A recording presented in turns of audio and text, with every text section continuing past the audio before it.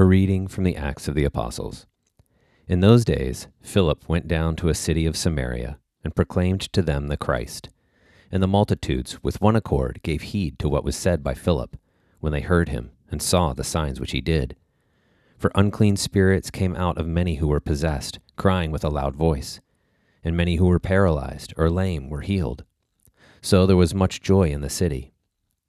But there was a man named Simon, who had previously practiced magic in the city, and amazed the nation of Samaria, saying that he himself was somebody great. They all gave heed to him, from the least to the greatest, saying, "This man is that power of God which is called great." And they gave heed to him, because for a long time he had amazed them with his magic.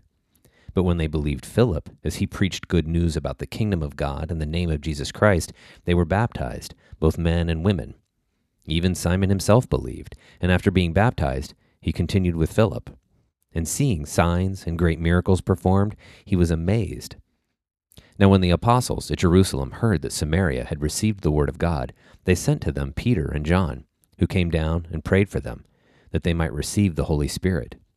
For it had not yet fallen on any of them, but they had only been baptized in the name of the Lord Jesus. Then they laid their hands on them, and they received the Holy Spirit.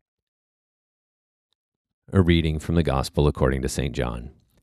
The Lord said to the Jews who came to him, "Do not labor for the food which perishes, but for the food which endures to eternal life, which the Son of Man will give to you. For on him has God the Father set his seal." Then they said to him, "What must we do to be doing the works of God?" Jesus answered them, "This is the work of God, that you believe in whom he has sent." So they said to him, "Then what sign do you do, that we may see and believe you? What work do you perform? Our fathers ate manna in the wilderness. As it is written, he gave them bread from heaven to eat." Jesus then said to them, "Truly, truly, I say to you, it was not Moses who gave you the bread from heaven. My Father gives you the true bread from heaven. For the bread of God is that which comes down from heaven and gives life to the world."